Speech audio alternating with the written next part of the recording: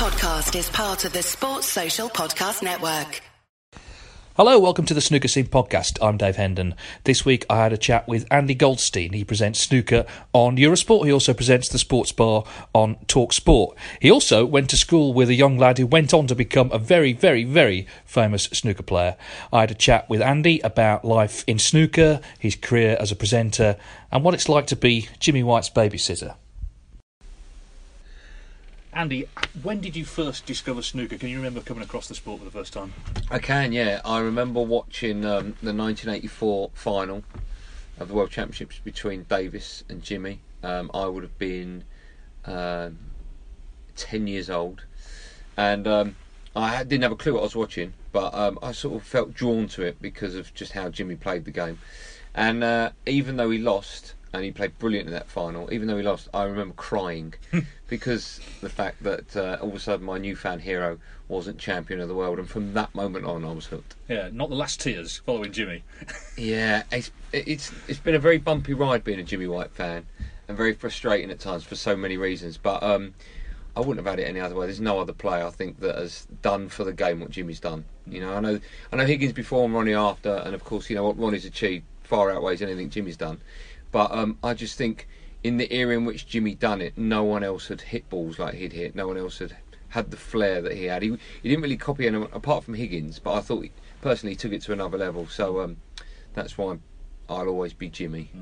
And we were talking in the bar last night. Your first match that you saw live was a couple of real legends at the Masters. Yeah, that was in 1987 at the Masters at the Conference Centre.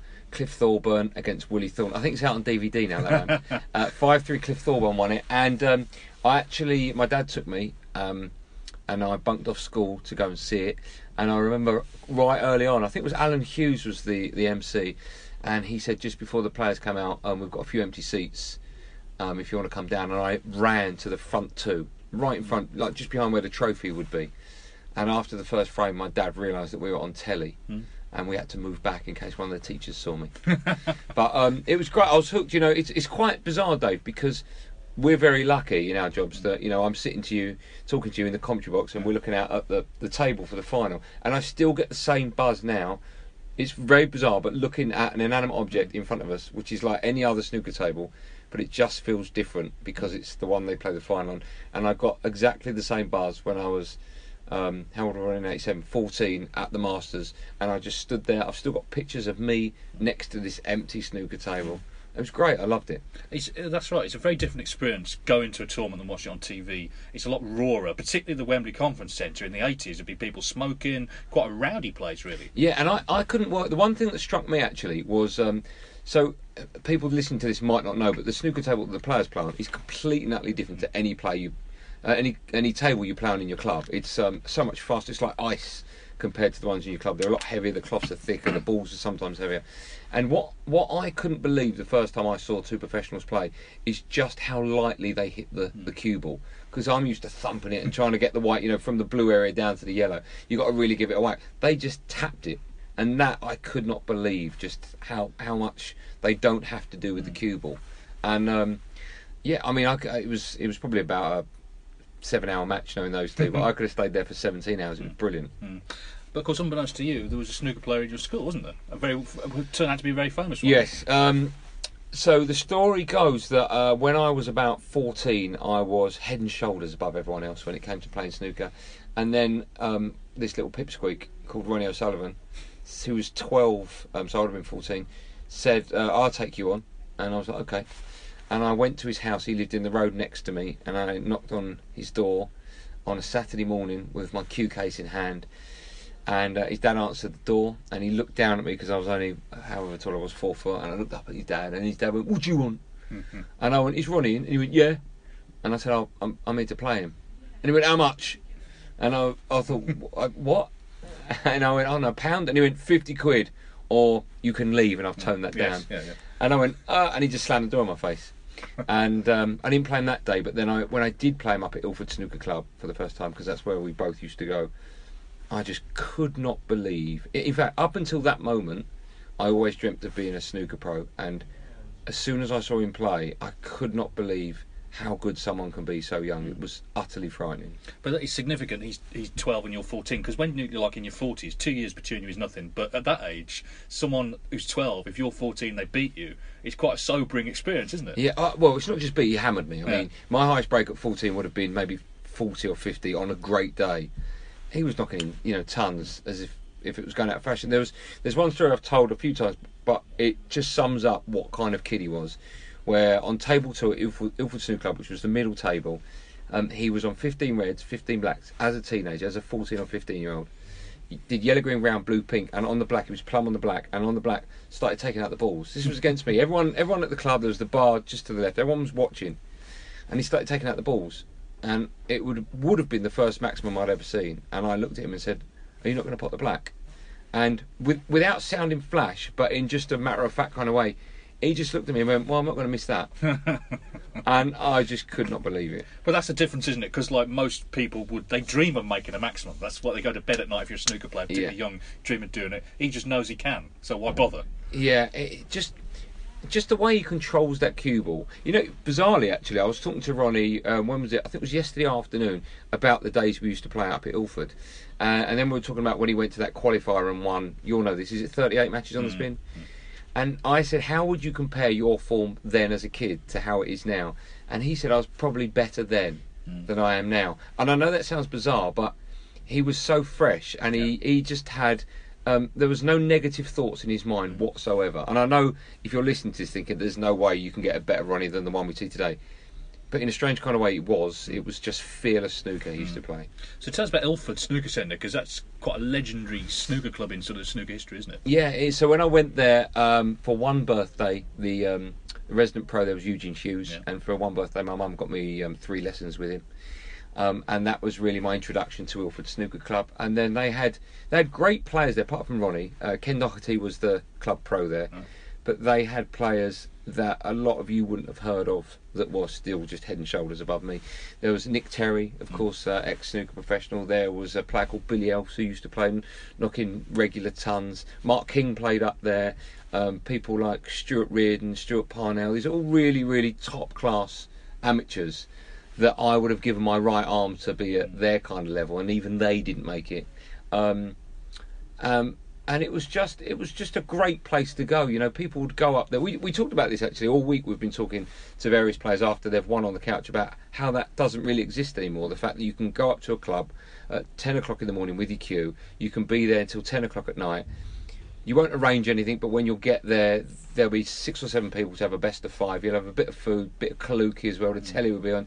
You'll have a laugh. It's like that dressing room feeling, and it was great. I couldn't get anywhere near the standard of play with those, but you were sort of accepted into the Ilford Snooker Club family. It was fantastic, and quite a few of the barmaids were very attractive as well. So, as a teenager going up there, it was that was another reason why. Well, I was going to say that because in that era, it was still snooker clubs were still associated as being sort of smoky and a little bit dodgy in a way. A few ne'er-do-wells coming in, a few characters. Was there no sort of concern from your family maybe spending a bit too much time there?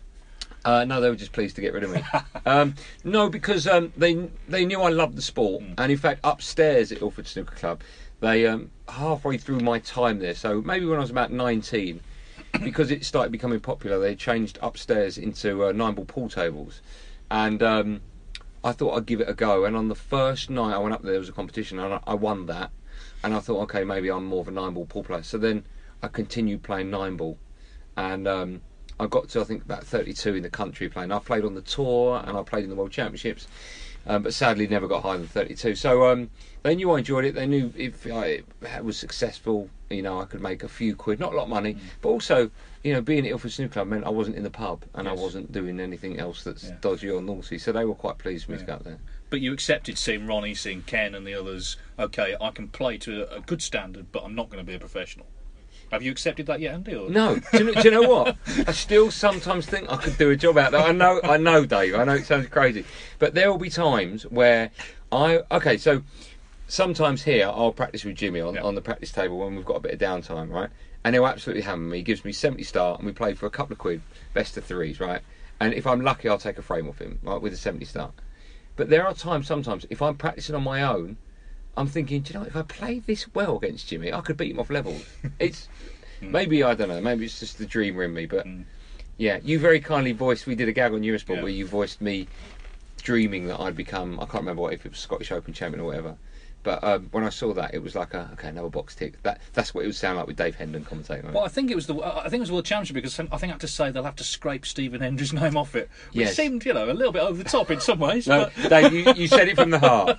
I know that's what you meant deep down.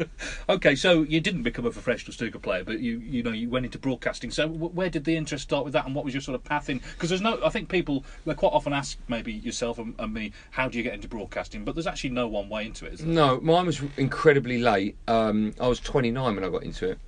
I always wanted to be a presenter, and this was before everyone wanted to be a presenter, before people saw Big Brother as a way to be famous. And I left school and I became an office junior and went up to be an office manager in a publishing company. And for one reason or another, I went to various jobs and things didn't work out, and I found myself to earn a few quid in the post room at Channel 4. And I was there just as a temp for 2 weeks. And while I was there, I was in a club near where I live, and I bumped into an old girlfriend from school. And she said, "What do you do now?" And I said, "I work at Channel 4." And she said, "I was a presenter." And I went, "Yeah, that's what I do." And that was the light bulb moment where I thought, actually, maybe I'm in the building for a reason. And then on the Monday, I went to see Andy Peters, the TV presenter, who at the time was head of T4, and said, "This is what I want to do." And he told me I needed to make a show reel. And from Channel 4, I borrowed lots of videotapes, lots of jiffy bags, the editing suite, and I made my own show reel. And then I would come into work with a sports bag of videos to send out and put them illegally through the franking machine, about 200, 300, and sent it off to various production houses, and eventually got a bite. And I got into snooker through when I was doing the All Sports show, on the Soccer AM All Sports show on a Friday for Sky Sports. They realised my love of snooker, and they asked me to do the Mosconi Cup out in Vegas, and I did that. And of course, at the time, Sky had the Premier League snooker. And then the other people that did it, I think the wonderful Dave Clark used to do it, but then it became too much for him when darts was introduced, and they asked me if I wanted to do it, and I just jumped in. And I'll never forget. So the first time I did it, Jimmy was playing, and at that time I didn't know him, and he was still my idol, and he still is my idol, and he's still God, but I didn't know him. And I went into a changing room to put my suit on, and about 5 minutes in, there was a knock at the door, and the door opened, and it was Jimmy, and he was like, "Oh, hi, how are you?" And I was like, "All right, nice to meet you, I'm Andy, I'm presenting." "All right, do you mind if I change?" And I was like, "No." And it was just me and him in there, and after about 10 minutes I remember thinking, "Oh my God, I'm in a room on my own with my idol, and he's in his pants." It's very bizarre.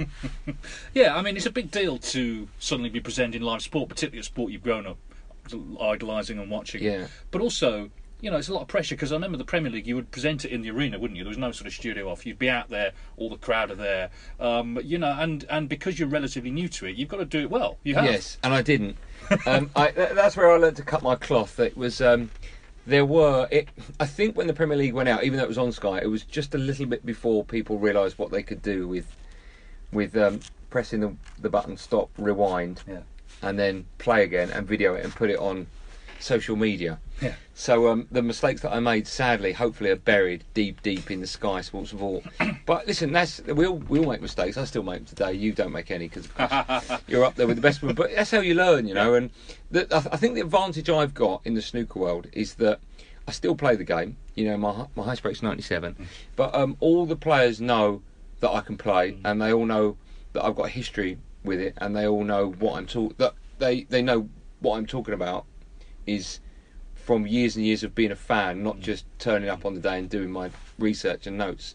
So I think I get that respect from them, and that helps as well, because they know that when I'm talking to them, they know I'm talking as a fan and a presenter as well. Yeah. I was going to ask you how you found sort of walking into it and getting on with the players, because if you are a fan, and there'll be people who are snooker fans listening to this, the idea of meeting, a Stephen Hendry, a Steve Davis, they'd be nervous, wouldn't know what to say. But actually, what I've found, I'm sure you found the same thing, is they're incredibly down-to-earth people. Even the stars don't act like stars. No. I still get nervous sometimes. I'm really good friends with quite a few of them now. That's a good question. You just get used to it. If you're the difference is when you see snooker on the telly, we haven't just turned up 5 minutes before they've played the game and then we all go home. In the morning we're here rehearsing, we're relaxing, we're all in the players' lounge, so you are socialising with these people, and then at the end of the night we go back to the hotel and we go to the bar and we have a drink, and then so you're in each other's pockets. So that's how you become friends anyway in any industry. So it's just something that happens naturally. But I still, I'm really good pals with Stephen, and sometimes he'll phone me and I'll be like, Stephen Hendry's calling, Not to that extent, but it's, Hendry's like an absolute legend. So I suppose, Jimmy tells me he's got mates with like Ronnie Wood, for argument's sake, and he'll sometimes go, Ronnie Wood's calling, I think it's great. It's nice to still put these people on a pedestal because they deserve it because of what they've done for the sport. Sure. So let's talk a bit about your job as a presenter. We're here, you're presenting for Eurosport, of course, at the Scottish Open this week. You talk about social media, everyone's got their opinions about presenters, and I think a lot of people think I could do that, but they have no idea at all they could do what's involved, because they may see that earpiece in your ear, but they've got no idea the sort of stuff that's been said down it. Obviously you're listening to producer, director, they're asking you to throw to VT packages or ask a particular question or look this way, look that way. Can you just explain what that's like and how long it sort of took to get used to that? I still haven't got used to it. But what are you hearing? What are you actually hearing in your ear? So all the time I'm on air, I've got what's called open talkback. So in my ear will be everything that's happening in the gallery, and the gallery is where the producer, the director, and everyone else sits. So the reason we have it on open talkback is because if I'm, for example, linking to a VT, and as I'm just about to do it, I can hear someone in the gallery shout out, "Oh, we haven't got the VT yet." I know that I don't link to it. It's those sort of things, rather than just be told, "Don't link to it," and then you mess up as a presenter. So I've got all that going on at the time. You also have what we call hard counts, so you've got to get in and out of VTs and breaks when someone in your ear is counting 5, 4, 3, and you've got to hit that mark. But again, that's something that comes with experience of telly and also radio. You do that a lot in radio. And you'll have also, we had it this week, which I absolutely love. So we have a running order of the day, and it will say, 30 seconds on opener, and that's where you would say, big match today, you've got X, 3, Y, and then it would say, in vision, 3-minute chat about Ronnie, 2-minute chat about Shaun Murphy, go into VT about Shaun Murphy interview, and that sort of thing. But I can't remember what day it was this week, but for some reason, one match finished way too early, and the 2 players that were meant to be on the match table next hadn't even turned up. So we had to fill for 25 minutes. Yeah. And we had a great chat. And obviously, no one has got anything prepared. There's no VTs ready to play. So in your ear, it's just, you've got 20 minutes to fill. And I think that it helps massively that I've got a massive love for snooker. And, if I can't fill with Jimmy White, Neil Foulds and Ronnie O'Sullivan on the couch for 20 minutes talking about snooker, then I shouldn't really be doing the job. But it's those sort of things. You are literally flying by the seat of your pants for the whole time, but that's why I love live telly. We do highlights links for obviously every day in the evening. I think it's on Quest, you have highlights for the day's snooker from before, and those links are pre-recorded, so while the evening session is on, I'll move into the practice room and I'll have to say, welcome to Quest, here are the highlights from that takes me 6 or 7 times to get it right. And if it's live, I'll get it in one. And I hate doing it's very bizarre, but I think subconsciously my brain is thinking, you can muck this up, it's fine. But I absolutely love doing live broadcasting. It's good fun. And listen, the amount of fun I have on that couch with Jimmy and Ronnie and Neil, I'm very lucky. I'm not just saying this because I'm here now with you in the box at Eurosport, but out of all the companies I work for, to sit with those 2 on you, it's fantastic fun. We're very lucky. It's not really a job. I just get paid to do what I love. Sure. But what also you sort of saying about, so you filled that 20 minutes, but then after the match, we normally get the winner of the match comes in, and I guess it's your job to sense what sort of mood they're in, because they're not always buzzing that they've won. Sometimes, John Higgins we've had in there before, and he's sort of down in the depths of despair. Yeah. And it's your job to sort of judge that and work out, I guess, the best way to get out of them what you feel they want to say. Yeah. Sometimes the best question can be why. I know that sounds bizarre, but you shouldn't. For years, I would never just, if someone says, I'm not really feeling it at the moment, if you just go why, then you just let them talk. I think it takes a long time from the presenters that I look up to. You learn from them that less is more. It's not about me. It's not about Hazel Irvine, who I think is a fantastic presenter. It's just about the subject on the couch, and Yeah, you do have to judge it. Listen, we're lucky that it's a sport and we get the winners on the couch. So 9 times out of 10, they're going to be pretty happy. Yeah. But there are some questions that I once with Ryan Day came on the couch, and I thought he didn't play a great game of snooker. I thought it was a bit boggy. The match wasn't that great to watch. And I think my first question to him, this is about 2 years ago, was not the best game of snooker, but you got through. And then he was like, no, I thought I played really well. And I was like, and there's a very fine line between me wanting to say to him, what are you talking about? That was garbage. And me going, you are 100% right. That's your view. You played in it. I didn't. Who am I to? So you have got to judge it. But as I say, 9 times out of 10, the people that sit on the couch have just won. So if they're not, maybe I'll say that. What's the matter with you? You've just won. The other thing I think it's important to say that I think people may not realise is there's no auto cue. I think people assume you're just reading when you come on and sort of sign off the programme. You're reading a script. You're not, are you? And you're having to judge the count in your ear and whatever else is being said. Yeah. That takes quite a lot of getting used to. Yeah, I've worked with AutoCue and it's horrible because I can't read. For years, when I was doing Soccer AM, the whole show, when you've got like a magazine show, usually it's AutoCue because it's link, and the whole show was AutoCued. And I used to do the Friday night show for 4 years and then the Saturday show for a year. And when I started on the Saturday show, so I've done 4 years, I kept just mucking up on the AutoCue, like just stumbling on words. And then one day, a new woman come in who controls the AutoCue from the gallery, who makes it go up as you're reading it. And she said, why is it all in block caps? And I was like, what do you mean? And she went, AutoCue should be... And I was like, well, why? What difference does it make? And she said, because your brain will subconsciously see the shape of the word before you say it. I was like, all right, why has no one ever told me that in 4 years? And it's just little things like that, but I much prefer ad-libbing because then that way I can't go wrong. Yeah. Because they're my words that are coming out of my mouth. So I'll say, I was going to say that. I was meant to say. But listen, it's a difficult job, but it's like anything. My mate's an electrician. I can't do that. My mate works in a bank. I couldn't do that. So I can't do what you. Actually, I probably could do what you. Anyone could do this. Yeah. Okay. Well, one thing that I think not everyone could do is try and keep, Ronnie and Jimmy are big characters, and they're not necessarily media trained, particularly Jimmy. I think when you do the table demonstrations and so on, it's kind of compulsive viewing because you're not quite sure what's going to happen. And we would do one today where Jimmy was playing the Massey shot and he had his jacket on. It was really, really difficult. Yeah. But you've come from being a kid idolising Jimmy to now trying to marshal him basically on air. What's that? I'm now his babysitter.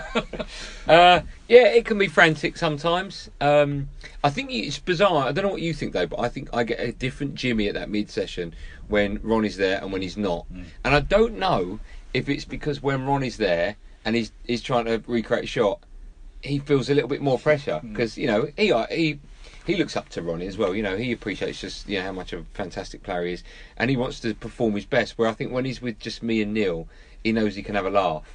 But either way, it's great. I mean, it's what a lot of people don't see is when we're in that break, going to it or also leaving it, they then keep practicing it. The Masso shot you talked about today.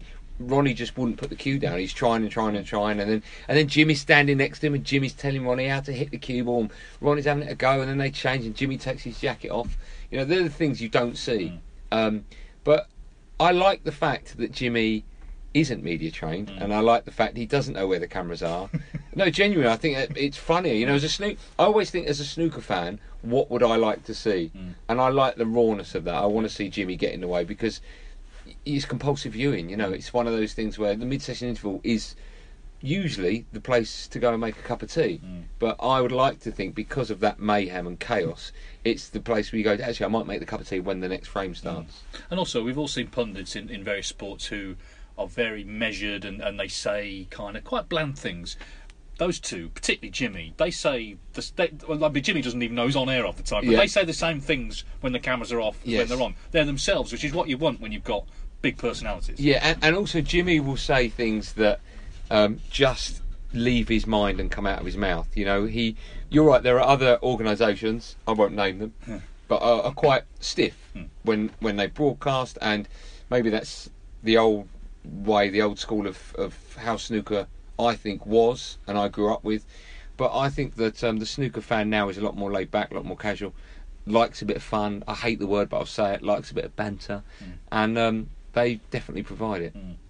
What's changed in the time you've been presenting is social media's come along and people can have connection with you, can have back and forth. That can be good and bad, as we know. You're quite prolific on Instagram and Twitter. How have you found that? Because inevitably not everyone's going to be a fan, and not everyone is necessarily. Why? Why do you say that? What are you talking about? What have you read? Well, no. What I was going to say was not everyone is necessarily that stable either. You know? Okay. You get all sorts of people. How do you do you just take the rough with the smooth, or do you just accept it all? I have 4 people that look after my Instagram account. You know what I used to when I first got onto social media? I used to look at every comment. And I used to believe everything that was written and really take it to heart. You can't do that nowadays because 9 times out of 10, if people like something, they don't go on social media, and if they hate it, they will.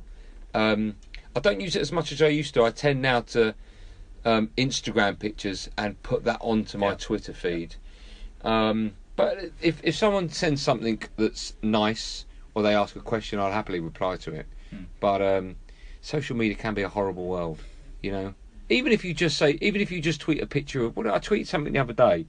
I can't even remember what it was. I can't remember. I tweeted a picture the other day of like my breakfast, and someone put, "I can't believe you have 2 eggs," and it's like, just don't comment about anything that's negative, you know. So it's just not worth it. But listen, I tweet other people that I don't know. I don't have a problem with people, you know, tweeting. It's absolutely fine. It's a good way to connect. Someone tweeted me the other day. Going back to what we were saying before about mistakes I used to make on Sky Sports, someone tweeted me the other day video footage of me making a mistake this week. Not a big one. Nice of them. Yeah, thanks for that, Dave. And I had a ton of my hands. And I just replied with, like, you know, the little emoji of the monkey with his hands over his face. There's something you can do. I don't mind it. If people feel that there's some kind of connection there, that's cool. It's when they tweet pictures of them in their pants watching the snooker. You've got to stop doing that, Dave. Yeah, I was going to say, again, I was bored. But of course, if you throw football into the mix as well, then you do get... It can be quite toxic, and that brings us to your Talk Sports show. You do the Sports Bar every night. And Monday to Thursday from 10 p.m. Indeed. And that's obviously a lot of football in that. Tell us, firstly, how that came about, that show. So I used to do... the first time I went on to Talk Sport was 2 Euros ago. So when would that have been, Dave? Where are we now? 2018. So it would have been 2016, 2012. 2012, yeah. Is that right? Yeah. No, it would have been... Hold on. I'll tell you when it was. I first went to TalkSport 10 years ago, because that's when my eldest was born. There you go. I first went to TalkSport 10 years ago, and it was just after I'd got the boot from Soccer AM, and it was a godsend. It was literally one day there was a phone call saying, "We're not going to renew your contract," and the next day saying, "Do you want to come and work for TalkSport?" I'd never done radio before. It was fantastic. I was probably thrown in the deep end, but I used to do a show that was Saturday and Sunday nights, and no one listened to it, and we got away with absolute murder. And then what they used to do on TalkSport at 10 o'clock, they used to have a guy called Ian Collins who did current affairs, and then the old director of programmes at TalkSport, a guy called Moz D, suddenly thought, well, we're called Talk Sport, but at 10 o'clock we don't talk about sport. We talk about, you know, why are the bins not being collected in Camden or something on a Tuesday. And then he just said, "Do you want to do every night of the week after the game's finished?" And it just made complete sense. You know, 10 o'clock, the big game's just finished. You know, Monday's Premier League, Tuesday, Wednesday, Champions League, Thursday, Europa. Why is there not a phone in? And I was like, yeah, fine, great. And then so that was 7 years ago we started doing that, me and Jason Cundy. And again, it's radio. There is absolutely no script with that. There is no running order. And the great thing about it, Dave, is there's no prep, as in preparation, because we just sit in the office at 8 o'clock, we watch the game, whatever it is, Champions League, and then we react to it. And then we have all of tomorrow's newspapers, the back pages, and various guests that come on as well. And I absolutely adore it. It's a 3-hour show, and it is fantastic.